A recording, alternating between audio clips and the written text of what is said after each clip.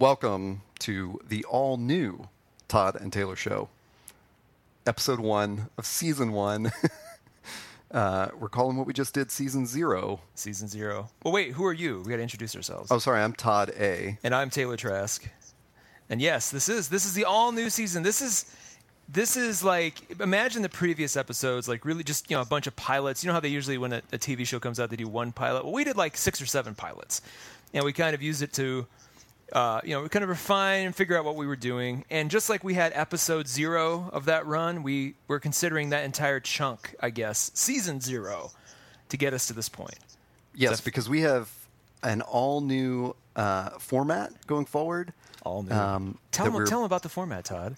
Oh, well, I was just going to pitch that to you. Oh. But I love this idea because one thing that kept sneaking up on us was we would record a topical show, and we wouldn't be able to post it for a week or so, and then it would all of a sudden be untopical.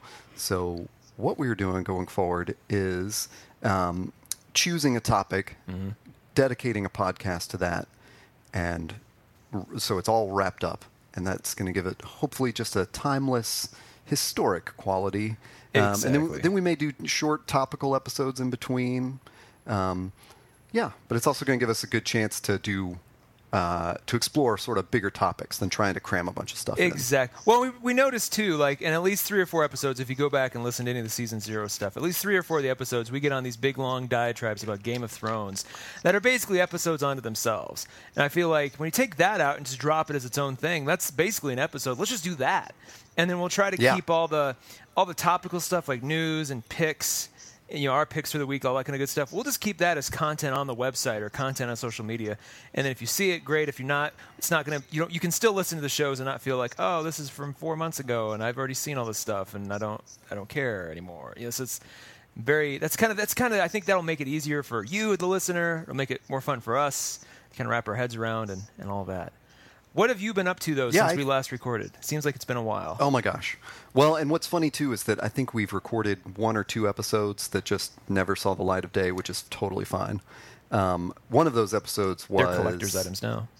Yeah. It's like rare B-sides that you'll That's never right. ever find. Yes. Because they've never actually been woven together. And the 20th anniversary collection of the Todd and Taylor Show, we will re-release those unheard epic episodes. Back to the Future conversation we had in July. So I don't know if we wrapped up Comic-Con or not, but I did go to San Diego Comic-Con for one day. One day. Which was actually even so small of a portion of that day with all the travel considered. Saturday or the Friday? I forget which day it was. I went Sunday. The last day. Yeah, the very last day. There were, it was. There's too much to get into right there, but that was the day that I had the opportunity to go and have a badge that I could walk around with. So I kind of went. My agenda was just see what's going on, buy a couple books, and get the hell out of there. Nice. So, and did you remind me? You had a pretty epic story for how you the trip home. Did you blog post about it at all, or is that something you would do at some point? I think I did write a little bit about it in my wrap up. So you could go to my website heytodda.com and search for San Diego Comic-Con to find out that whole story. But there was a very long train trip involved, which is sort of how it goes with San Diego Comic-Con. So it wasn't really surprising, but it was definitely, sort of put a, kind of closed the day with a mixed feelings, I guess is the best way to say it, So what have you been up to? What have I been up to? This summer has kind of cruised by. Since our last episode, I have been busy with work and actually have been in Denver getting more into the film and production side of things. I've actually lined up 2 different film shoots over the next 2 weeks, so that's been consuming a lot of my time, and hopefully I'll be able to talk about that stuff. It's just well, actually, I take that back. I was gonna say it's both client stuff, but one's kind of a music video documentary kind of thing, and the other one's just purely for fun. That we'll actually probably be able to talk about on the show because it will be very geeky and weird and interesting. So hopefully we'll have more on that coming up soon. But that's been, it's just pretty much been jam-packed. I had a birthday somewhere in there too. So it's been fun. It's been a fun summer. Well, that's good to hear. Yeah, I'm in Nashville currently, melting. So it's this like my least favorite time of year in Nashville. Well, and I dare even say this, but it's beautifully cool and wonderful. It's like it kind of broke. We have a little taste of fall right now here. I think it was like 52 this morning or 53. It was wonderful. Gosh. I know, and that was after. And keep in mind that we've had a really hot August so far too, so it was kind of a nice break. But that being said, it's been as a heavy-handed segue. It's been a mixed bag at the summer box office, Todd. Not just at the box office, but just in general. Like, there's been a lot of interesting stuff that's come out since we started first recording this show in May of 2015. And I just want to let's get into kind of our review of what the summer looked like, what we thought about it, and kind of tee up what the fall looks like when we get all done with that. Sure. And there's a even larger, like, great sort, overarching theme to this, which is we started this podcast because we had exchanged so many good thoughts about Avengers: Age of Ultron. And so now we are sort of rebooting and reformatting this podcast with a summer movie wrap-up, which is what we're tackling today. Mm-hmm. So it's appropriate that sort of begins with Age of Ultron and carries us through to Ant-Man, at least, which was the most recent movie I've seen in the theater. Yeah, well, let's break this down. Let's categorize this. If you've seen the movie, the good and bad and the ugly, we're going to take that. Only we're going to do the good, the bad, and the didn't even bother, I guess. As far as movies we didn't even bother to see. And we'll go. Let's go in that order. Let's start with the positive. Get that out of the way. When you're going to fire somebody or you're doing like a job review at work, they always like to say start with a compliment. And so we're going to start by talking about our favorites of the summer so far. And I guess right off the bat for me personally, Mad Max Fury Road. I was a late comer to that movie. I probably saw it a couple weeks after it had come out. Was in a theater with maybe 5 or 6 other people, and it just, as everyone has probably talked about to death at this point, it blew me away. It was visually amazing. Just cinematography was gorgeous. The action was unparalleled. All that good stuff was just ridiculously good. And the director, George Miller, is 72, 73 years old. So here's a guy who created the series in his 40s back in 1981, 1982, and the original guy who created the series is able to deliver sort of the pinnacle of what that series can be in 2015. And now there's going to be a bunch of new ones after that because it was so widely received. So right off the bat, Mad Max Fury Road kind of set the tone for the summer for me as far as what I was expecting and what I hope to get out of movies. Yeah, and correct me if I'm wrong. Well, actually, we'll get into that in a minute when we hit the bad. But yes, but it was definitely it kind of, you had a movie experience that you were not so satisfied with, and then you saw Mad Max like the next weekend and were like, that's what I should have seen last week. Exactly. Yeah, so that really speaks to it because it's I don't know. Sometimes you see a bad movie, the next movie doesn't seem so good. Yeah, it can happen, or it can happen the other way around. I mean, in this particular case, the movie I saw before, it was so lackluster that I was just like, and not that Mad Max would have been was bad, but like I could have seen anything slightly better and would have impressed me. But the fact that this was so good just sort of was like, it was such a nice start to my weekend when it came out. What was your? Oh, go ahead. Sorry. No, go ahead. What was your question? Oh, I was just going to ask you. That was kind of my. If I could pick a highlight from the summer for me, that was probably mine. What would be yours? If you could pick like one movie that's like, this. If I could just pick one and rewatch it a couple times. Oh, that's so difficult, right? I can't choose that because there's definitely all the ones that I thought were great are in our first section of the good. But I definitely kicked off the summer with an amazing movie, which was Ex Machina, which right. I didn't really even know too much about it. Going in, I'd seen the trailer. I mean, I guess that kind of summed it up. Mm-hmm. But it didn't really have I didn't feel like there was this huge hype going into it. There were a couple comments I saw on social media like, "Yeah, you absolutely have to go see this."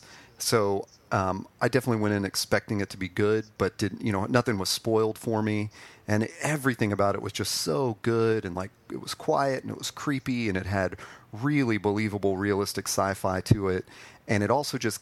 The way they introduced the story and the predicament in like the first 10 minutes was just so perfect. And so after that, it was just kind of a, slowly unraveling the story like a good horror movie or something. I mean, suspense movie, I guess, is really what it was. And it was super impressive. And it was low key, I mean, in the scale of other movies that I saw this summer, Ex Machina was definitely smaller scale. A quieter moment is what you referred to it as before, I think. Oh, yeah. A quieter moment, especially against all the bombast of things like Mad Max Fury Road, but also Avengers Age of Ultron, which let's just get that out of the way right now. Avengers kind of like the big... You were not as big a fan of Ultron as the first Avengers. Exactly. Yeah, and not that I didn't like it. I enjoyed it. It was fine. But it just seemed to be... I sort of went in with expectations of it being as good, if not better, than the first one. And I was one of those guys who went and saw the first one like 3 times in the theater. I just was it was such a fun, wonderful, experience, just start to finish. So Ultron was like, it was good. It was, but it had some things that, and the further we've gotten away from it, the more those things have kind of settled in my head as being actual problems that I had with it, and not just, I was annoyed with it. I'm like, no, that was actually, I didn't care for that. So that's kind of settled with me and sort of has left me with this, like, I'll rewatch it when it comes out on DVD or digital, but like, I'm not going to hold to it like I do, I'm not going to rewatch it every year like I do the first one. That's good to hear. And so when we decided to reboot this and do a summer wrap-up, I went back and listened to what is now Season 0, Episode 0, our very first podcast together, and listened to all of our Avengers conversation to kind of remind myself of how it started. And as I was doing that, I realized that some of the complaints you had, I was like, oh, maybe those are the reasons I didn't go see it in the theater again. Like for the first Avengers, I did see it twice in the theater. And I believe I even like made a point to see it in 3D and then not 3D or something like that, So for Ultron, I didn't. I saw it on opening weekend and that was it. And so it's interesting, like maybe it's not going to age as well with me. The issues that I have with Marvel Comics movies that annoy me were so prevalent in the first Avengers and not in the second one. So that's why I came out of the theater thinking like that was I enjoyed it more at the time, like in the experience. But I think there's something to what you said to me, not in a podcast, but when you just said, that first Avengers just kind of like set the tone and the stage, and it was just so amazing to see that I think like that is going to stand the test of time. Whereas Ultron, they had this real problem with this really hurried origin story of Ultron that didn't really make a lot of sense. Basically should have put a lot of blame. They should have just blamed Tony Stark for it. And they didn't really, that point wasn't really driven home. And so, it did kind of miss a couple of those big punchy moments that we didn't, there weren't those things missing from the first Avengers. So. Yeah. Well, so you had another, and you can go, and like you said, you can go back if you're really interested to hear our big breakdown. You can go back to Episode 0, Season 0, and see where we got see what we thought then, and see kind of how this whole show got started. Yeah, that was a great conversation about Marvel, and so I'm trying not to spoil it and like go off on some rant about Marvel right now. Well, I've been holding back and be like, tell me more, Todd. What was it? Knowing full well, and we should save some of that because I'm sure it'll come back around again when Civil War, the first trailer for Civil War comes out. I'm sure we'll have a whole big thing about that too. I'm about to bring it up when we talk about Ant-Man. But excellent. First, let's go to another franchise, which is one of your favorites. And so the other thing that's funny is we didn't end up seeing all the same movies. Exactly. I did not see Mad Max. I also did not see Mission Impossible Rogue Nation. Exactly. And Mission Impossible Rogue Nation, here's the thing, like it was great. I really dug it. But after further sort of contemplation, I thought in the Mission Impossible series, for me, it's a really close tie between Ghost Protocol and the very first one as far as which one's better. Ghost Protocol just sort of worked so well and had so many. It was a bigger budget version of what you saw in the first one. But they're really, that first Mission Impossible movie will stay, in my top 10, 15 movies of all time for a good while. And then I would say the third one, which was J.J. Abrams' kind of directorial debut, of movies in general, strangely enough, was that third Mission Impossible movie, and then he has stayed on since as a producer for all of them. But that third one was so good. I mean, with Philip Seymour Hoffman and just sort of that vibe, really great. I would put this one, I would put Rogue Nation behind that, so probably fourth. Still great, and obviously I'm not going to acknowledge the second one at all. So that one doesn't even get it. That doesn't even get. I'm not even going to pretend that that's even part of the franchise. So that being said, like, Rogue Nation, definitely good, but you could tell that parts of it were sort of structured or constructed on the fly. And then listening to there's a podcast where they interviewed both the director McQuarrie and then Tom Cruise, and they talked a lot about a lot of those scenes, and a lot of those set pieces were sort of loosely sketched out, but only on the day did they come up with, well, what are we actually doing with this scene, or what is the dialogue, what's the point of it, and that sort of bled through a little bit more than I'd like. But it definitely had its like huge set pieces and its huge the things you've come to expect from a solid Mission Impossible movie. And we'll talk, actually, this is a good teaser too, because we're going to talk more about this on our next episode, where we get into kind of just the whole genre of spy thrillers or spy movies in general. And we'll bounce back on Mission Impossible. But this particular installment was really fun, really good, a really kind of cool way to end the summer. Well, is this so it seems like the news that I've seen is that Tom Cruise is definitely coming back for another one? Yeah, they're actually they're okay. It's kind of his only franchise that he can actually really have fun with, and really I think people they can kind of forget the whole Scientology thing when they see him in this. And then this one did really well, so they continue to do great. So I think they've already started fast tracking the next one. So instead of maybe a 3 or 4 year gap, we're going to start seeing a 1 or 2 year gap in between, which I'm all for, as long as they keep this kind of vibe and momentum and keep them going in a certain way. Again, I have a whole sort of theory for how I want to see what I want to see happen sooner than later, but we'll get into that next episode. Yeah, that'll be cool, because I like there's an interesting thing about Mission Impossible and a couple of other movies we're going to talk about where they're sort of, to me, they seem like sort of accidental franchises, you know? Yeah, and then there's exactly. a way of like how they treat that. Once a studio realizes like we've got a franchise on our hand, how do you go from just making sequels to making it a franchise? And I think the what you've told me off the record, like that we're going to talk about in our next podcast, is really cool. So we'll just leave that as a teaser for an upcoming spy movie marathon podcast. Well, speaking of franchises, though, and this goes back to movies that you saw that I didn't, you picked up Jurassic World.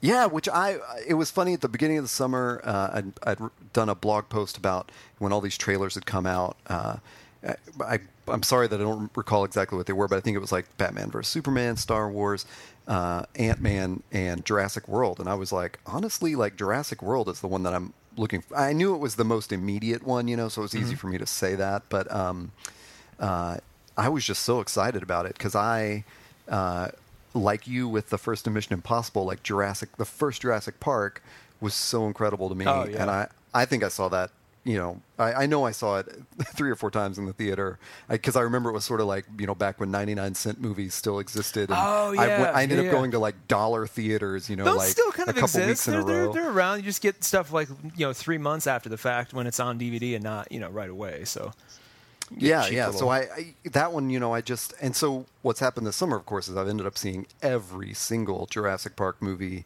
whether it was just replayed on TV or I ended up, renting the HD version of the restored version of Jurassic Park and watching it. And nice. Hey, let me ask you this real quick. Does the original version on Blu-ray or restored HD, does the CGI still hold up in that sort of sharper format, or can you poke holes into a lot more of it? It definitely, to me, it held up when I watched that. The reason I rented it probably on like Google Play or something was because I'd seen it on AMC, like on TV, when they were just running replays, and I had that feeling of like, God, the CGI sucks. But the problem for that is like the adjusted frame rate of television, as far as I understand it, is probably the TV broadcasts in a different frame rate than a movie, and they're dumbing it down even from HD. They're not necessarily broadcasting in HD. Yeah. So watching that actual HD version was so refreshing of like, this definitely holds up because they did such a good job of like the actual motions of the dinosaurs. That was the thing we hadn't seen before. True. Was like, Yeah. you know, it wasn't just a monster with jaws that just like comes out of, you know, the ocean and snaps its jaws. Like this was like, you know, a moving, thinking creature. And that first Jurassic Park, like, you know, totally wrote the book on how movies do that. And so, yeah, it definitely holds up. And Jurassic World benefits from that because you know, you kind of get into that whole world a lot quicker because there's no disconnect in your head anymore of like, what am I looking at? You're like, well, that's a dinosaur and it's walking around. Yeah. You know? Let me ask you one more thing. So does the new one, and I think I asked this before, but does the new one rely too much on CGI? And has the CGI does it feel like not much advancement has been made since 1993? Or do you feel like, oh God, they've had 20 years to really refine this and it shows? Oh man. It's hard to answer that because you know, I've grown up with other movies relying on those CGI advancements. So, I just didn't notice it anymore, which is cool. I think one of the it's so strange to say this when you're talking about a movie with giant dinosaurs in it, but the scale of Jurassic World is so much bigger, you know, in terms of like, you know, they've got this giant underwater dinosaur that you all saw in the trailers, you know, that comes leaping out of the water, and it like that thing is so huge, and this. Whatever this other one was that I've totally forgotten about, the Abominableosaurus or whatever it was, is like the main evil dinosaur, was just so gigantic that you're like, you know, that kind of maybe took away from it because although the CGI looked great and it was, you know, perfectly animated, it loses some of the intimacy of, you know, watching that first time when you see the Tyrannosaurus Rex, breathing in the, you know, window of the Ford Explorer that's like, you know, lost its power like in the first movie. It's just, that was so terrifying.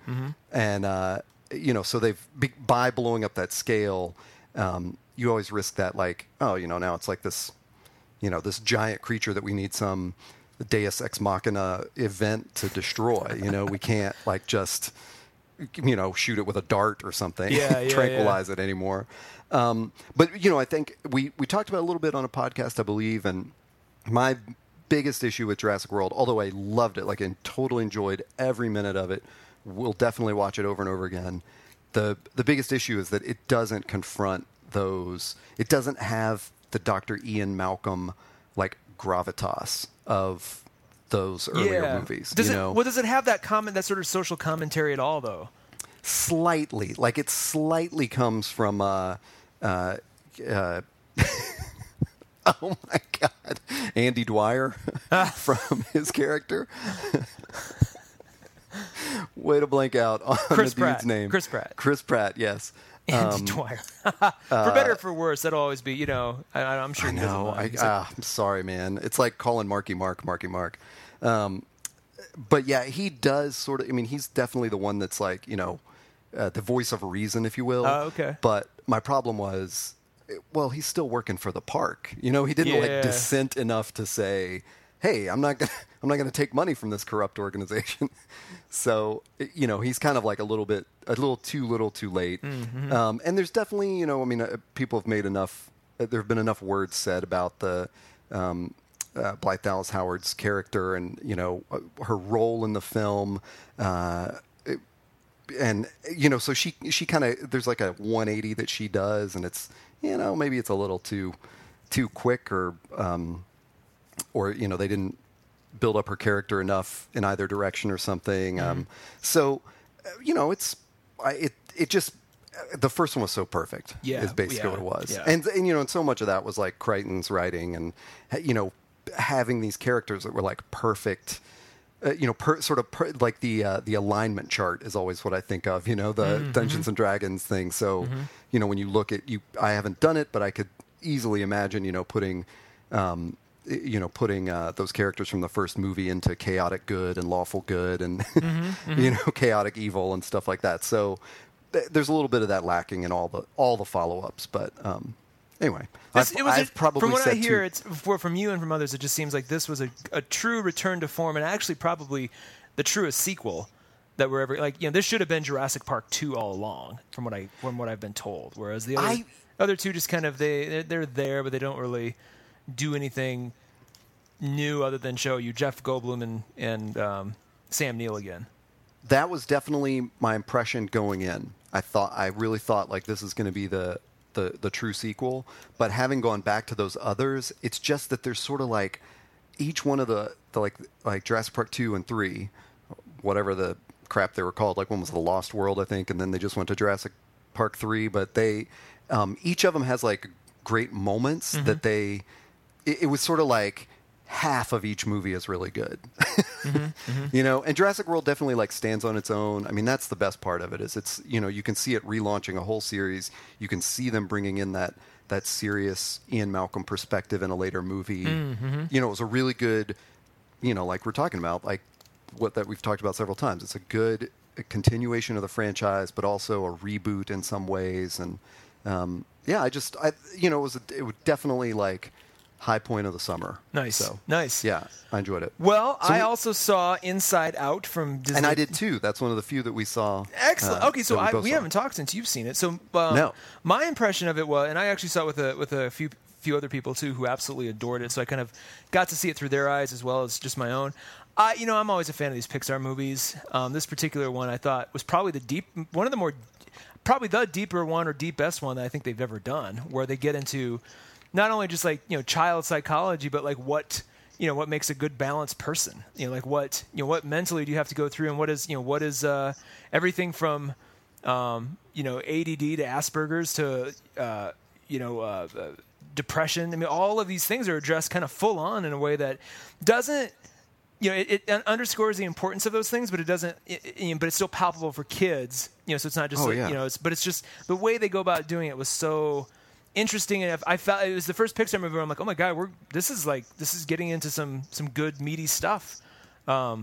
Besides just friendship and love, and like I love my family and friendship, and those things are important too. But like this seems like it kind of took it another step. It dug a little deeper, which I'm grateful for because I think we need that. And the way that they represented it in this, like, it is so clever.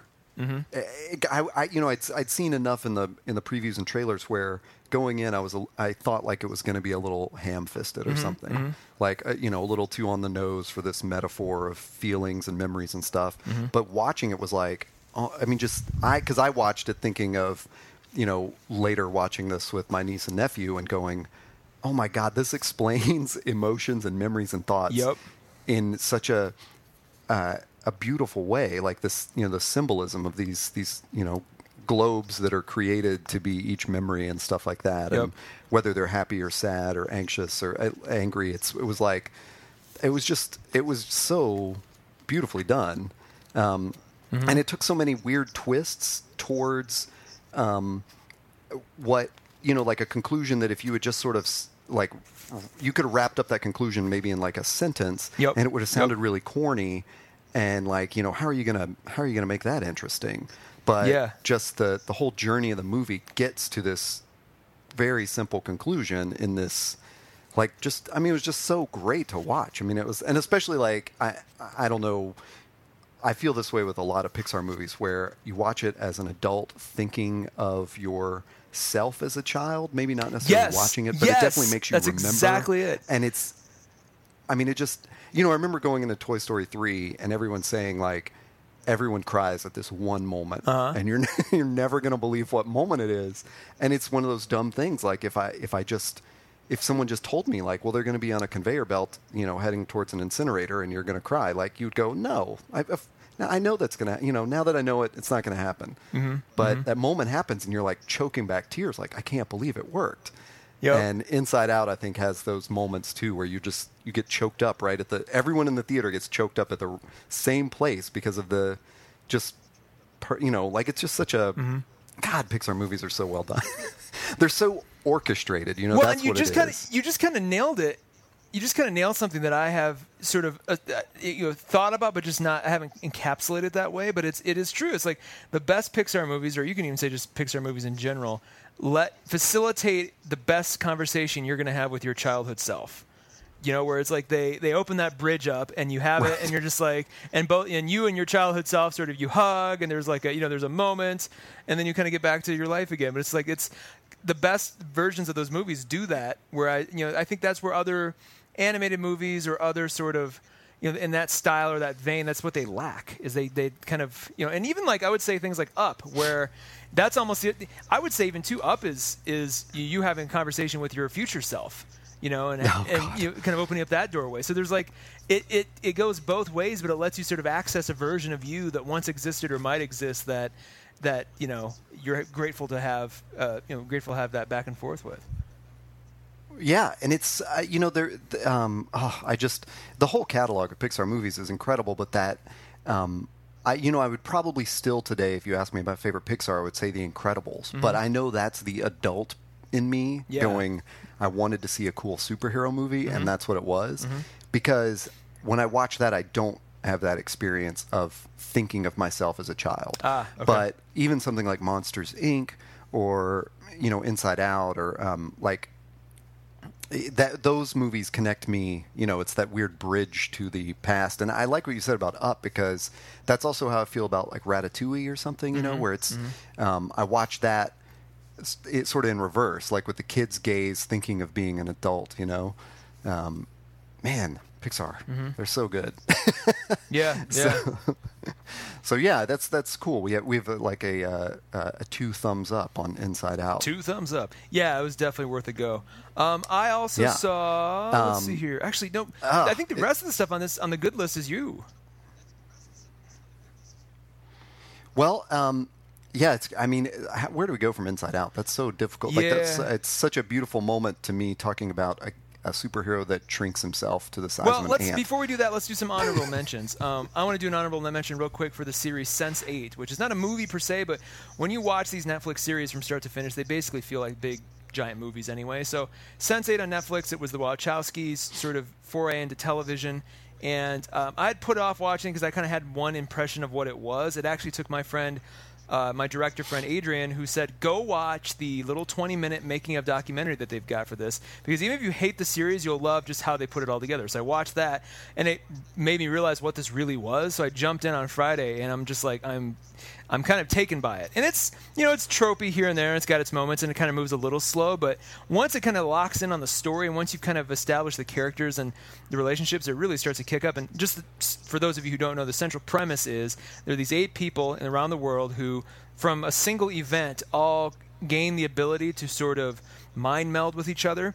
And at first, it's simply just feeling what the other people might be feeling, or sort of having psychic visions of what they're experiencing. But it evolves to them being able to physically, manifest themselves in, next to the other person that they're talking to, and have a conversation, and actually, project themselves into that other person's reality, or pull that person into their reality so they can see and feel and touch everything around them.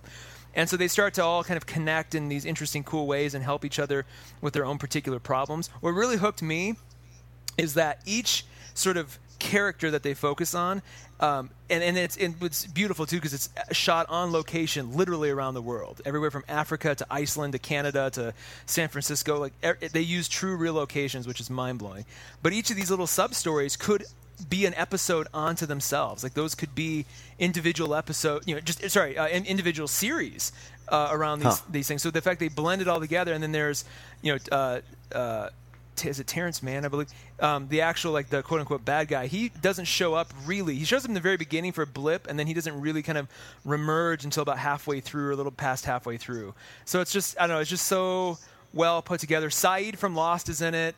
Daryl Hannah's in it. Martha from Doctor Who is in it. So there's kind of this great, awesome cast. I can think of a couple of the actors from Cloud Atlas, another Wachowski movie. They're in it.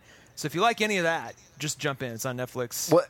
So where do you put its quality? Is it one of those things that, does it have that cinematic epic quality to it? Yes. Or is it more television? It definitely does. No, it definitely has. It has this. The locations alone enhance the production value just tenfold. It's like you could have told the same story in one city. It could have been like, hey, we're just going to pick Chicago, and all these people are going to be, living in and around Chicago in some way. Or you could have even just said, hey, this is the United States. But they said these people are all around the world. So that scope, you can definitely tell. And the cinematography is gorgeous. And it doesn't. It has sort of some of those signatures of a Wachowski movie, like V for Vendetta or The Matrix or Cloud Atlas, but you don't. They kind of they have some fresh new stuff that they kind of inject into it too. So there's definitely that, but it's still it has that accessible feeling that you would find with TV shows. So it feels comfortable on a small screen, even though I could easily see this being if some theater somewhere decided to do like all 10 hours of this back to back, like I would, it would obviously with potty breaks and everything, but like I could see that working just as well. Cool. Well, that's good. It's been one of those mysteries to me. Like I've seen it show up on Netflix and just have not given it a chance, Yeah, me too. Definitely they'll jump in. That's my honorable mention for the summer. I'll throw in my honorable mention, which was a very quiet movie called Mr. Holmes, which I saw, which is about Sherlock Holmes, 30 years retired, trying to put the pieces together on one last case. It was just a super. I don't even have as much to say about it as you did about Sense8, but I love. But don't bury the lead though. Starring Ian McKellen as Sherlock Holmes, starring Gandalf. I mean, you can't get any. I mean, even if you like Cumberbatch or Robert Downey Jr. for God's sake, or any of them, like just the idea of Ian McKellen being Sherlock Holmes is like, I'll see it on that alone. Not even caring. I mean, what else is going to happen? What's going to happen? But the rest of the movie sounds amazing as far as the story. Yeah, goes. It's. I mean, like, don't let me like. It is so well written, and it's. But I would definitely not. Don't go in expecting a younger Sherlock. This is an old Sherlock, so it's a lot of like watching an old dude. In all the like very human aging problems that anyone has like that, so it's confronting a man confronting his mortality, and so it's at times it's difficult to watch, but the story is just like there's several layers to the story, and it's just really clever. There's no gadgets or anything that are crazy and going to blow your mind, but it's a real gem. Does the character of Watson make an appearance at all? Sort of, because the case that he's trying to button up is all based on. So in this universe, and I don't know exactly how this is in other. I don't know how it is in the television show or anything like that. But in this Sherlock Holmes universe, Watson is the one who has actually written those stories about Sherlock Holmes. So these sort of fictionalized accounts of Holmes' cases exist, and they were made into movies. It made him famous. For sort of the wrong reasons. And one of these cases, Holmes does not remember it ending the way that Watson had it end. And so it's him putting those pieces back together as an old man whose memory is failing. Wow. With this other layer of, how he lives, as a retired detective. And so it's just, Watson... it's really smart. They never actually show his face, even though he is a character. Like, I mean, his hands appear. You see a body so he's still that alive. is Watson doing things. He's still active in the world. They don't focus on him. Okay. But I won't. I guess I spoiled that already. Gotcha. But yeah, he's dead. Oh, okay. But when they flash back to the case, so when they're going back to that, there's Watson interacts with them and stuff. So it's real smart because they don't. They sort of don't have to deal with the emotions of Watson or something. He's like, it's sort of like, it is a character you already know. So we'll just call him Watson, and he'll do these things, and you, which I really liked, so it was, because the story is Holmes saying, Watson told all my other stories. I'm telling you this one. Oh, wow. So I love that. It's a very cool, like, kind of twist in the perspective. Would that have made a better TV show instead of a movie, in your opinion? I don't think so, because I don't think you want to watch any more of it than there is. Gotcha. Okay. Because, I mean, it really is so... it does take so much on the... so much of the story is about him being that age, like 93 or 95 or whatever, and... and being frail and having difficulties remembering things, and so much of it is you don't really want to revisit that. It's kind of like he's just wrapping things up, and it's good that they wrap that up. So Yeah. Nice. Very cool. So now should I talk about the let's ant? end though on the big one, the small one, the big movie in a small package. Yeah, the tall tale. Yeah, so I just saw Ant-Man last week. Since nobody knows when we're recording this or when it's coming out, I don't have to bust myself on how long it took me to see it. But like everyone else, I probably like everyone else. I don't want to speak for everyone else in the world. I don't know what's going on with them. But I was wary. To me, there are two really stupid superpowers. One is stretching. Like I hate Mr. Fantastic and Plastic Man and the Elongated Man. Mm-hmm. Not only is it the dumbest superpower, why are there so many people that have it? And number two is the shrinking power. And again, it's like, oh my God, why are there so many superheroes who can just get small? Like, what a dumb power. Mm-hmm. So when Ant-Man was announced, I was just super just over it. Just didn't care. I saw it as like a Fantastic Four movie or something that, and it was, I kept thinking like, oh, why are you bothering tying this into the Marvel Cinematic Universe and all this stuff? And my goodness, did it surprise me. Wow. Like it has turned into one of my favorite Marvel movies ever. Really? So the gripes that I have with the Marvel movies just being super cops. Yep. Basically just being the Avengers. They all get a superpower, and then the first thing they decide is like, let's get that government pension. None of them want to just sort of operate independently and be Batman. They all just want to work for the government. It's so boring to me. Uh-huh. And Ant-Man is so unbelievably the opposite of that. Everything about him. In fact, I have, as much as Batman is probably my perfect archetype of a superhero, I have huge problems with him, beating the senses out of the Joker, and they never find justice for the Joker. Like, Batman will never kill him, and he never gets dealt with by the the actual institutions of justice. But Batman sees, Batman has some qualm against killing him, but he will, absolutely beat him to within an inch of his life. And I'm always like, this is a contradiction, man. Yeah, I agree. You can't, that's just such an awful thing to be that violent, but you have this one line you won't cross. Yeah. So, I mean, it's a cool thing for a superhero, but it's also, it gets into some gray territory, which is the purpose of Batman. Whereas Ant-Man is like borderline pacifist. It is, it's just, I wrote a really long thing for my blog that will appear in the next couple weeks, just about all these sort of great opposite characteristics that Ant-Man has compared to like Iron Man, whereas Ant-Man is created by, a really smart scientist. It involves wearing a suit that does some special things. Yet that suit has no weapons, And Michael Douglas, as the aging Hank Pym, who has created the suit and the technology, he doesn't live in this like opulent, artificial intelligence run house with his, his servant, his beautiful servant, and all this kind. It's just the anti Tony Stark. And so wait, even Hank Pym's. So I'm glad you mentioned that, because having not seen it yet, and I was kind of waiting for you to give me the all clear before I jumped in. But having not seen it, is my assumption was Hank Pym was a Tony Stark 20 years from now, where maybe he's a little older, a little wiser, but still has a lot of the same trappings that Tony Stark would. So you're saying that's not the case? Well, he and I'd heard just a tiny amount of grief before I saw the film.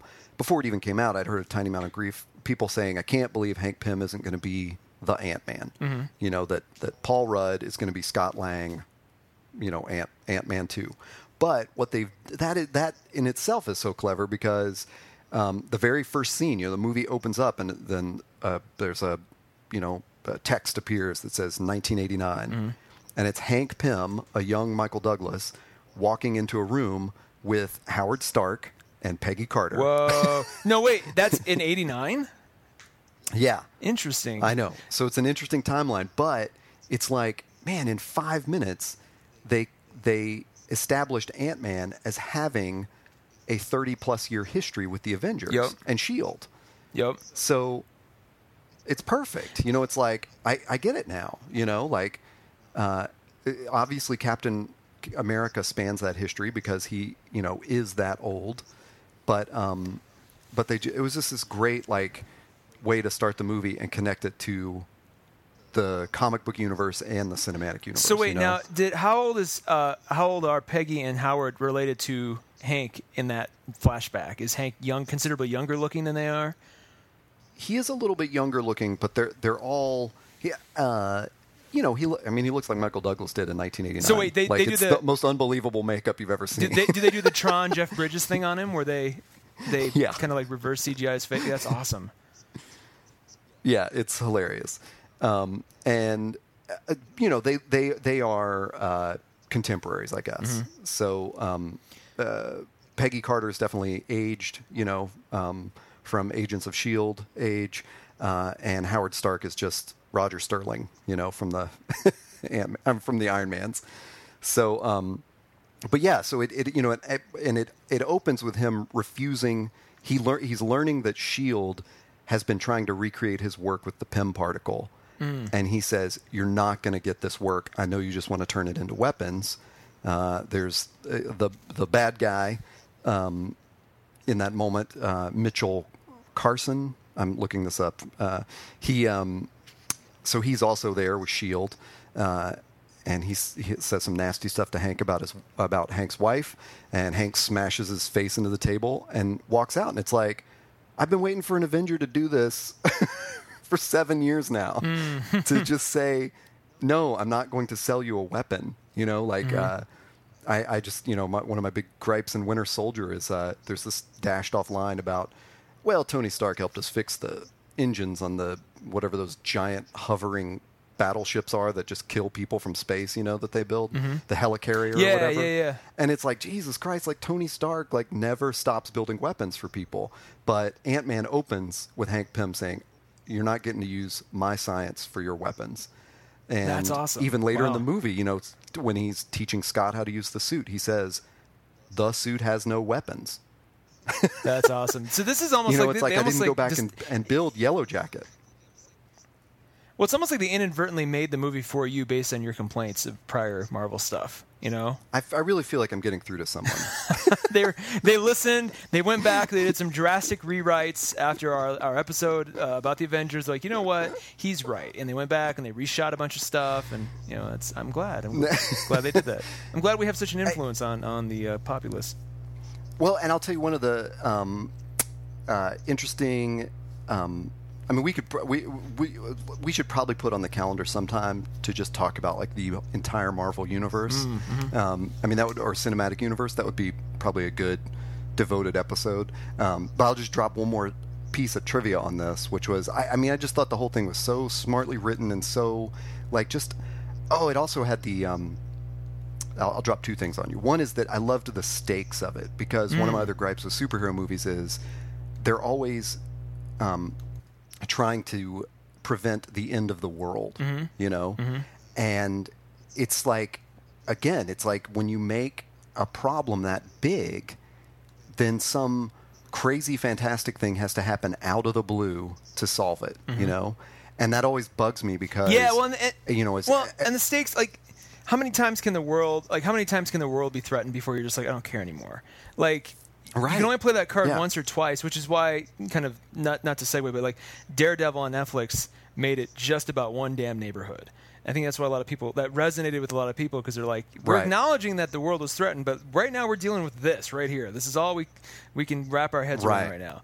So I like anytime a show or a movie or anything like kind of pulls it back in or reins it back in a little bit, it almost makes that movie in particular feel more meaningful, because you're like, oh wow, this matters right now. This is what we're talking about right here, not the universe or the world or And I can see what a difficulty that is in escalating stakes with sequels. For me, Iron Man 1 felt really good about, there were global problems for sure, and that's what inspired Tony Stark to become a, superhero, for lack of a better term. But the immediate problem he had to deal with was his business partner. Yep. Yep. Creating one super weapon. And then the second one, all of a sudden it's like another kind of a business partner, but he's created an army of super weapons, and then the third one is like global terrorist. Yeah. So it's definitely a balance in how you move those stakes up. But I guess on the heels of like Man of Steel and the Avengers movies, it felt like I don't want to see a city being ripped out of the ground again. Yeah. And Ant-Man was just beautiful. It was like this, this wicked man has reverse engineered the PEM particle to create Yellow Jacket to sell to Hydra, of course. Oh, wow. Wait, Hydra's reconstituted in this movie? Yeah. Which was, I don't really know how that fits in the chain of events, but they openly refer to, this guy, of course, the guy that you're introduced to in the first scene who worked for S.H.I.E.L.D. now works for Hydra. Interesting. So it is a post-Winter Soldier, timeline of... Okay. S.H.I.E.L.D. and Hydra were the same thing. Yeah. And then, so they just kind of mention like he works for Hydra. But, so basically the stakes are stop that one guy who at this moment only has one prototype suit. And it was like, that was great. That was just the perfect amount of like danger for Ant-Man to be in. So, yeah, it was great. And so the one little bit of trivia I wanted to drop on there before we roll on to our next segment is, in movie, I don't know what you'd describe this as, but in like movie convention, when you see a written by credit and there's a name and then an ampersand and a name, it means these two people wrote the movie together. Mm-hmm. And when you see the word "and," it means the first guy or woman or person wrote it, and it was rewritten by the next person. Oh, I did not know that. Wow. Well, so the ampersand Ant-Man, designates... Yeah, so they mean something, and Ant-Man's written by credits are, I'm sorry, I forget who. It's someone in Edgar Wright, I believe, first. Mm-hmm. So they worked together. And so then there was a rewrite, and it's Adam McKay and Paul Rudd. Oh, that's right. Yeah. So they went through and probably did a polish of the script and gave it a lot of its, it's not overly comedic or like, too clever or anything, but it definitely just rolls with this. Like there's a great voice to Ant-Man throughout, I would love to see what the original Edgar Wright script was like. I wonder if he's leaked it yet, because everybody was up in arms when he was removed from the project, and he had been working on it for so long. He did that first concept video of like Ant-Man jumping in, shrinking and jumping. Yeah. And I think they may have even put that in the movie for all I know. But much like with Deadpool, where they did that kind of proof of concept video, they did the same thing with Ant-Man. That was all Edgar Wright. So I'm wondering. And I, even too, when they brought in Adam McKay, I'm like, really? Is this just gonna be like Anchor Ant-Man? At the end of the day, and you've said that, and others have said, no. It feels like it's part of the MCU. It feels, it's not it's not heavy-handed or anything. But it's got its levity that's very much needed after all these other kinds of things we've seen. So that's cool. That's cool to know. I had no idea that the AND meant this person now rewrote what you just what this other person did. That's crazy. Yeah, if you want to get into a bizarre human centipede of screen credits, I don't want to get into. Check out Grosse Pointe Blank's writers. I won't say any more than that. Go Google Grosse Pointe Blank. Okay, I'll do that as soon as we're done. But it is when those credits roll, it is it is unexpected. Wow, how many people polished that thing? I wonder what their percentage, if anything, is on that. Like everybody gets like half of a percent on the back end. I know. It'd be really crazy. Well, let's now, having kind of summed up the good of what we've what we liked. The next, we'll kind of move a little faster through these next segments, because there was fortunately more stuff that we did like than stuff we didn't like. I agree. Like I would much rather talk about stuff we did like and are enthusiastic about than stuff that's bad. So, and we didn't really have that much that was bad. That's true. But buyer beware, because in case you were thinking about going out to see these or have seen these and just need somebody a shoulder to rant upon, we're here for you. And I think I think I'll start with one that I have seen. I think that's the best one to start off with. Kind of juxtaposing this with Mad Max Fury Road, like I was super, and you can go back to, I forget which episode it is, but I talk at great length about Tomorrowland in a previous episode in season 0. And, you know, since we have talked about it, I've had others come up to me and go, you know what, you're absolutely not. It's an amazing movie. It has a great heart and great message. And I'm like, that's fine, but it's so convoluted, and just there are so many things that with just an extra pass of the script would have been so much better and so tighter. Especially, and this is my biggest problem, it was a movie whose marketing campaign created a better movie than what we actually saw.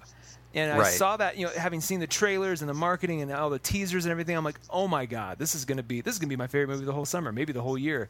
And it turned out to just be kind of a lackluster little thud in my world. And sure, yeah, it had some good moments on, you know, we need to be optimistic and we need to, you know, invent the future again and all that stuff. But that was overshadowed by too much flimsy storytelling. At the end of the day, just basic flimsy storytelling, you know, cliches and convoluted stuff and ill-defined characters. And you have Hugh Laurie running around, who's apparently the villain, but then not really, but then he is. Not because there's a twist. It's just because for half the movie he just decides to chill out and not be the villain for no apparent reason. It's so weird. So like, there's all of that, and I just wish it could have been so much more. There's such a huge point there in that marketing critique, because so many times we go to movies and our complaint is, well, I saw the whole movie in the trailer. Yeah. But then there's also that experience of Tomorrowland, which is you think you're going to see one movie, and it's, you know, and it's nothing like that. And, you know, I mean, sometimes that works out like in a great way. I mean, I thought the Ex Machina trailers had just enough of everything that intrigued me to get in there, and I was still like, you know, enwrapped like the whole time, like just watching the story and all these things that I didn't expect. But Tomorrowland was sort of, you know, just had this, it was a total downer for you. Yeah. Likewise, a movie that I didn't see, and I don't think you did either, but came out shortly after, shortly before or shortly after Tomorrowland, which was Ted 2. Not necessarily a geeky movie so much, but just, I mean, it is, you know, if you liked the first one, enjoyed the first one, as I did, I love the first one. Although I've noticed the first one, upon repeat viewings, gets a little, you're like, okay, I've heard all these jokes before. There's one or two that I still laugh at really hard every time. But that being said, it was great, still great fun the first time around. This next one, a lot of people were just like, and then just, I was gonna see it. I was kind of amped up to see it, but then after the disappointment of Tomorrowland and just seeing some of the reviews and people going, no, I just sort of stayed back. So I will lump it in the bad, even though I haven't seen it. I just feel like it sort of deserves that status. Well, I do like that we're just calling it out specifically, like, this sucked. Sorry, Ted 2. Neither of us saw it. We're just going to pass judgment on it. And likewise, a Fantastic Four we put in the bad. Well, I think that can be pretty much universally accepted at this point. Like, that last look on Rotten Tomatoes, which was like a day ago, it was at 9%, which is, well, when we first talked about doing a summer wrap up, I said, "Cool, I'm going to see Ant-Man and Fantastic Four this week," and I never got around to seeing Fantastic Four. I think that's best. I'm not even sure I'm going to ever. You know, there's a morbid curiosity just to see if it's as bad, because I'm like, surely nothing's as bad as Green Lantern, or even more so, X-Men Origins Wolverine, which was just so disappointing. Or I'll even do one better than that, X3. Like, anything, nothing could be worse than X-Men 3. And that, I say that as a lover of the first two X. I mean, to me, X2 is like one of the greatest, if not the greatest superhero movie of all time, period. Like, there's so much about that movie I love and will defend to the death. But just Fantastic Four, man. And it's even more telling when you see people going back to the 2005, 2007 Fantastic Fours with Jessica Alba and like Michael Chiklis, and going, oh, thank God those exist, so we can at least watch those and have them feel like they're part of, you know, something and not this thing. It's so, you know, it's so weird to me that they keep trying to do Fantastic Four. Yeah, there's a good point too. And it's, I don't know that it's especially hilarious, but if you went to my blog and searched for Fantastic Four, you would see write-ups of the Roger Corman movie, which I saw a bootleg of, 10 years ago or something, and then the Jessica Alba one, that very first one, which I thought it wasn't like a total stinker, but it was so pointless. Yeah. You Yeah. know, I mean, it was really, really pointless. Silver Surfer, I thought was like in my mind, I'm like, yeah, that was better, but I couldn't tell you exactly why. Well, Silver Surfer would have been badass if they had actually made Galactus a real thing and not just some kind of weird vortex of clouds and stars and I don't know what. Like, I was expecting, because as a fan, as a huge fan of remember back when Fox TV, like the Fox Channel, ran like their Marvel afternoon cartoon series of stuff. So they do like the Amazing Spider-Man and they do X-Men. There was a Silver Surfer cartoon they ran for a while that was really good. I really dug it. You can still find it, I'm sure, on Netflix or YouTube right now. But their version of Galactus and that was, it was really compelling. And I'm like, imagine that in a movie context. Like, how awesome would that be? And it's just like, they're just too scared, which is crazy. And this is more of a little bit trivia for you. Go back to Blade, Fantastic Four, X-Men, I think Spider-Man, but maybe not. Definitely X-Men, though. Definitely Fantastic Four. Kevin Feige was a producer on all those movies. So Marvel's Kevin Feige, who, through his will, we have the Marvel Cinematic Universe as it is today, was around and consulted on and had a hand in those movies. And I'm sure studio concerns sort of overweighed him. But it makes me wonder, like, what we did, of the Jessica Alba Fantastic Four, like, what made it in? Like, what was by his design and what was, Fox just going, and it's crazy. I'll take you one better. It bugs me that Fox, who could deliver us X-Men to, and understand how that works, and even deliver us X-Men Days of Futures Past, which is, last year, they couldn't give us something in that vein or something that was fun like that. They gave us this other thing for Fantastic Four. So I don't know. I don't even know why they're still pursuing it. They've clearly, this is kind of like their second strike, if you will. And I wouldn't be surprised if they just sort of let the property lapse. Maybe there are huge Fantastic Four fans, but Marvel's not even publishing it right now, really. I mean, they've kind of pulled back too on just it being a property of concern for them on the comic side. So it's going to kind of sort of die a slow death, it seems like, over the next 5 to 10 years, unless somebody does something really amazing with it. Which, it's so funny because, as much as I would fantasize about Spider-Man or the X-Men joining the Avengers Marvel Cinematic Universe, I have no interest in the Fantastic Four joining that universe. And so I don't. Let's take one. And going back to The Incredibles being your favorite Pixar movie, that's honestly, if we're gonna. The best Fantastic Four, right? Boom, yeah. That's it's already been done. It was called The Incredibles, and that's. I mean, people probably have that in their mind when they're like, it's four people who are kind of like a family, and here's. Oh, this isn't one it of at them all. Stretches. Yeah, one stretches and one turns invisible. Yeah, one's real strong. one's real strong and one line's. What was the mom? Was she the stretchy one? Yes. What was the son? He was fast. Yeah, he's real fast. But then there's a baby that sort of can inherit the properties of other matter, and he turns to fire at one point. So there's a brief Human Torch moment. And Incredibles 2 is coming, so who cares about Fantastic Four? Well, apparently nobody. It's funny that's sort of how we go from the bad to the didn't even bother. Like, exactly. We just sort of push all of these out. And then I think you have the most to say about these movies we listed under didn't even bother. Well, and you may be wondering, we haven't talked about Terminator Genesis Genesis yet, and yes, we haven't because we didn't even bother. You can go back to, I forget which episode number it is, but it is in season 0. We do talk about Terminator Genesis and how utterly pointless it is. It sort of came and went. Really, it was almost like a hurricane. It was here and gone, over the course of a week. And then you never heard much about it again at all after that. And it just sort of, I think people who saw it, and it was just, if you're a huge hardcore Terminator fan and you just don't care, you're going to buy anything in that world, then more power to you. You have a new movie now. But otherwise, I don't even, it was so pointless that it came and went and I didn't even, And even before it came, when we discussed it, I think I said something along these lines of like, I don't know who is clamoring for more Terminator movies. Yeah. Well, the studio obviously, because they want to keep the rights and keep the franchise moving along. But then once it's over, once it's done, it's sort of like, I remember when Fast and the Furious 4 or something came out, and I was like, what? They're still making that?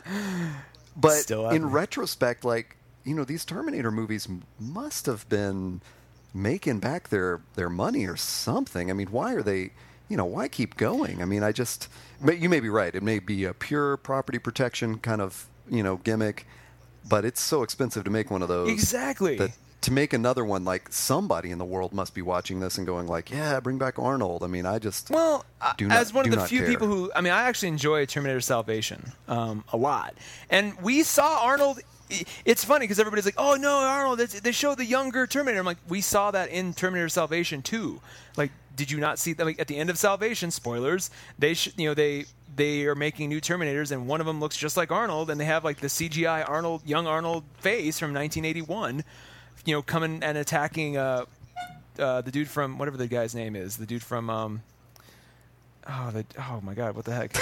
That guy, I can't remember his name at all now. What the heck is his name? Anywho, God, it's gonna really bug me. Anywho, they had that in there. I mean, it came and went. They could have made a sequel to that. Apparently, it wasn't good enough, or people didn't care enough, so they decided to go back and do some kind of weird. And from what I can understand, I briefly read the Wikipedia entry, and it looked so convoluted. It looked like half of the character choices and plot moments just seemed based on nothing but a fluke.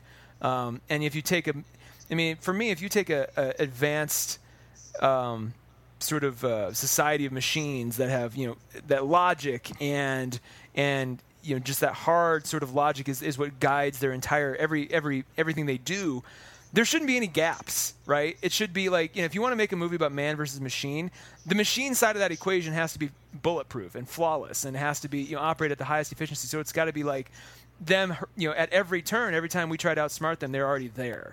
And that would be cool, but it seems like this is almost like, man versus machine with the brain of like a 5-year-old, more or less. And I'm just like, okay, I guess. Man versus childish machine. That's what it seems like, because they go forward in time to this other point where I'm like, the machines could have just simply gotten there and had done the thing they wanted to do anyway, and instead they have to half the movie's them trying to stop. I don't even want to try to explain it. It was convoluted. Watch it if you'd like, but I didn't even bother, and it looks like neither did you.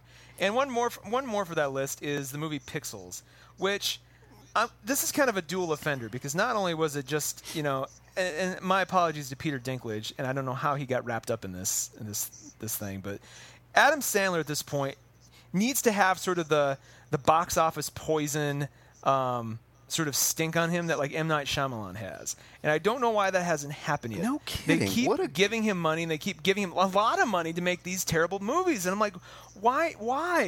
After Jack and Jill, that should have been the final straw. But no, they keep like, here's more, and here's and so not only did it just crashed and burned, but then on the other side of this, they have the producers in the studio have been going around suing anyone who has a podcast or YouTube channel or domain that has the word pixels in it. Even if it's like, the March of the Many Pixels or something. And I've been doing this podcast or this video series for 10 years. Well, we're going to sue you because we're trying to weirdly retroactively trademark the term pixels now, which is just absurd. Like that movie needs to be burned to the ground just for that alone, and everybody who invested money in it needs to never get it back, because the fact that they made a bad movie, but then they're suing. It's almost like a bully who didn't get their way or didn't get what they wanted for their birthday, then going around just beating up other kids who might have that thing that they want. It's just like I don't understand. And when your movie's already tanking, like why put why draw more negative attention to it? Yeah. Way to alienate the audience even further. Now nobody wants to see it. So and that's that too is the secret reason why we had to rename this podcast and relaunch it. That's right. This was going to be the Spectacular Pixels podcast with Todd and Taylor, but now it just has to be the Todd and Taylor show, unfortunately. But that's the end of the summer recap. There's a lot of good stuff. Actually, I was going to say some. There's a lot of good stuff. A little bad, and then just a couple.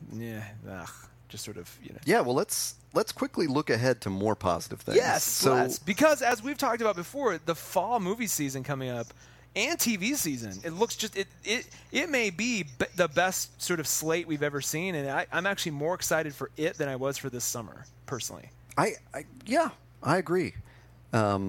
I feel like sometimes I feel like just a sucker because I know it's marketed so much towards me now, like with the like with a new Bond movie and a new Star Wars movie and stuff coming up that I'm like, yeah, I'm really looking forward to it. And then I'm like, God, I'm just playing right into their hands. Like they know exactly when to start running these ads for them. But as we have mentioned, the new Bond movie Spectre is coming up. Yes. And we are going to do a podcast that is just about spy movies to preview that because we will both probably see it. Definitely. Yeah, I mean, I think both of us are more excited about Christoph Waltz than Daniel Craig. I mean, Daniel Craig's my favorite Bond, but yeah, you see Christoph Waltz doing anything in a trailer remotely interesting, and I'm pretty much going to be there. So that's, and just say as much as they will that he's not Blofeld, even though he's wearing the Blofeld suit and petting a cat and all that good stuff. It's like, although I did discover that the guy who plays Moriarty from the new season, the new Sherlock series, is also in it. So that is incredibly intriguing too. I wonder what that is about or what he plays. But it's cool because they've set up they basically kind of restored the original Bond universe at the end of Skyfall. So now, like moving forward, it's like you've got Ralph Fiennes as the new M, the male M, and then you've got Q as an actual character again, and like they've got the base and all that kind of stuff. Like it is the universe that classic fans will know and remember. And they did this amazing hat trick, but I was never a big James Bond fan until these Craig movies, and all of a sudden now they've sucked me back in. So now I'm like, yeah, bring on the universe. Let's see it all. Let's bring everyone back. As far as these classic characters go. Well, yeah, that's totally interesting, and I look forward to.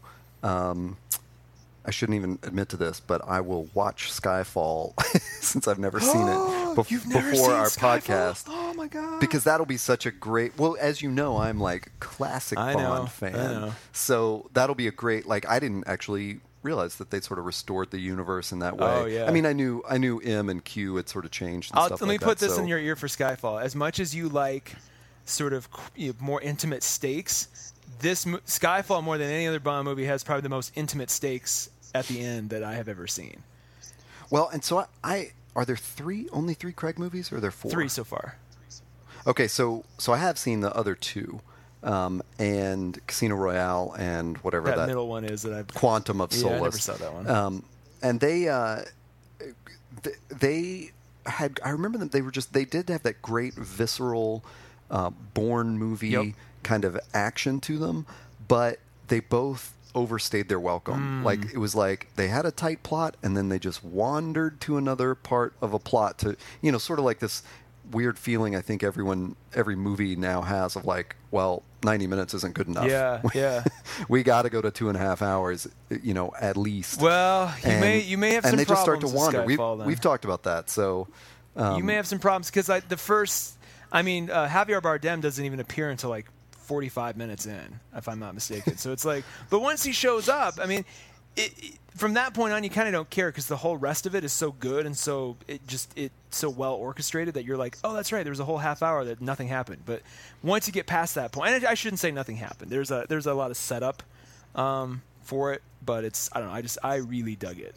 And I think it's still free on Netflix. Well, and you're not the only person to tell me that. Like, I've universally been criticized for not seeing Skyfall. So I will definitely remedy that before we record that podcast, and it'll be a great conversation about that. Indeed. So, also coming up this fall, obviously we have Return of Doctor Who.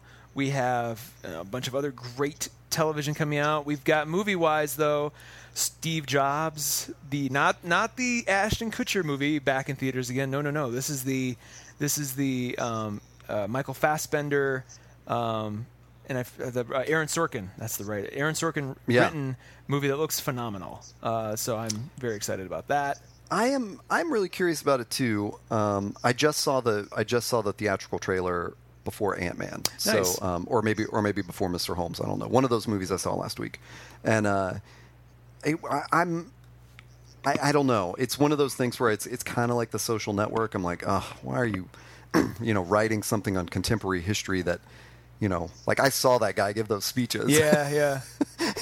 That always sort of bothers me, and like, how quickly the biopics arrive. But like you mentioned, like stellar cast and impeccable credits. So and how could it not be good? much discussed as part of the Sony leak, because you got to see kind of the back and forth of how Sony essentially lost the movie, and it was going to originally be with Christian Bale and then Leonardo DiCaprio, and then like everybody kept moving around, and finally Michael Fassbender cast Steve Jobs, and then the I forget the director who directed Slumdog Millionaire, Danny Boyle. Is the director. Trainspotting. Yeah, so I'm actually kind of excited. Danny Boyle is one of those guys you don't see pop up in these kinds of contexts a lot, so I'm kind of excited to see what he does with it. It might be the perfect. This may be one of those situations where what we got was the best version because it had to go through all these different iterations and changes to get to this point. So I'm curious. Well, and as reluctant as I was to see The Social Network, when I finally saw it, I was like, damn, that was really good. It was super. And that was largely Aaron Sorkin. Like, so the fact that he's, and it kind of has that sort of Social Network-y kind of look to it as well. So I'm thinking it's kind of in universe.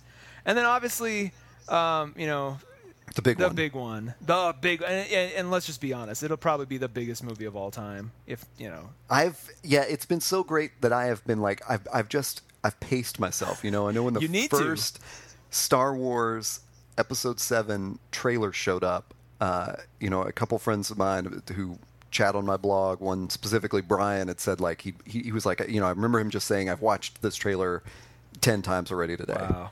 And I didn't, and I just kept, my foot on the brakes. I was like, just don't, don't do it. But I'm getting pretty thrilled, just like everybody else. So, and they've been doing such a great job in terms of what they've been putting out there. We still haven't seen a full trailer yet with Mark Hamill in it. We still haven't seen more than just that little blip of Harrison Ford. And it's like, well, and that behind-the-scenes clip that it's widely available, like on YouTube, the Comic-Con backstage kind of stuff, where they had them talk so much about the practical effects and the practical sets that they're building, was just, it was like, what a way to bring in all the people that got alienated by the prequels. Yes. So I'm definitely excited about it, and we are, at least at this point, planning a Star Wars series of podcasts, which I'm also excited about. And I will only tease it this way of saying, I as a skeptic who was turned off by the prequels, just recently watched The Empire Strikes Back, the Blu-ray, like whatever it was called, the super definitive version or whatever. My brother owns that collection, whatever it is, the Ultimate Collection or whatever. And so I watched that with my dad and my niece, who's definitely too young to be watching The Empire Strikes Back, but nonetheless was really excited by it. And we'll just talk more about that like when we get into the podcast itself, because I definitely got turned off by those restored versions, and I feel like I've kind of been brought back into it. Nice. And a lot of that has to do with, with knowing that the universe is in good hands at this point. So, but I will say, at this point, I do think we are ready for the next official trailer. Yes. Or teaser or whatever. Like I've seen the Star Wars trailer in front of several movies this summer. I believe it was in front of Avengers and Jurassic World and Ant-Man. And I'm just ready for what, I know like the fall season starts, we better have a new trailer. Yeah, I think they're gearing up. I think that they're aware of that too, and so they're just kind of waiting to the last sort of minute, and then we'll have it with probably 2.5 months to spare, I'm sure. So it'll be. And same with Batman versus Superman. I'm ready for a new trailer. Yeah. Like I love that trailer. That one I've watched many, many times, but I've also seen it in front of several movies at this point, and I'm ready for whatever comes next. I want the next hint of Batman versus Superman. Indeed. Well, on that note, that's what's coming up this fall. Again, keep checking our website for... Yes, we have our own website now. All our picks, news, anything that was topical before that we would spend a lot of time on. We're going to actually, the Candy roller coaster, all that kind of stuff, that's just going to live as features on the website now. We're on social media. So you can check out Todd and Taylor. That's TODDANDTAYLOR. ToddandTaylor.com for all of that wonderful stuff, as well as past episodes. Anything else that we might come up with as we sort of build this new season of the Todd and Taylor Show? Yeah, I'm pretty excited about it. And, of course, you can find us on Twitter. I am at HeyToddA, and you are... I'm at Taylor Trask. And, yeah. Great. That was a great episode 1. I liked it. Yeah, it was kind of good to get back into the groove of things. And so next episode, if all goes according to plan, will be our sort of examination, if you will, on the spy movie genre. We'll get into Mission Impossible, James Bond, Man from U.N.C.L.E., which is currently out now too. So, feel free to jump in on that one, and we'll have a nice little conversation about all that good stuff. And we might even start posting sort of our schedule of what's to come too once we get into a group. If you miss the comic book stuff and our comic book reviews, don't worry. We're going to have one of those a month where we just sit down and talk about comics we're reading and going into. So and like a dedicated episode. Exactly. On that. So we can get really into the weeds on that. So if you miss that stuff, don't worry. We'll be back with that soon, and we'll let everybody know when that comes up. Otherwise, I think that about wraps it up. Yeah. Cool. Great job. All right. We'll talk to everyone very soon.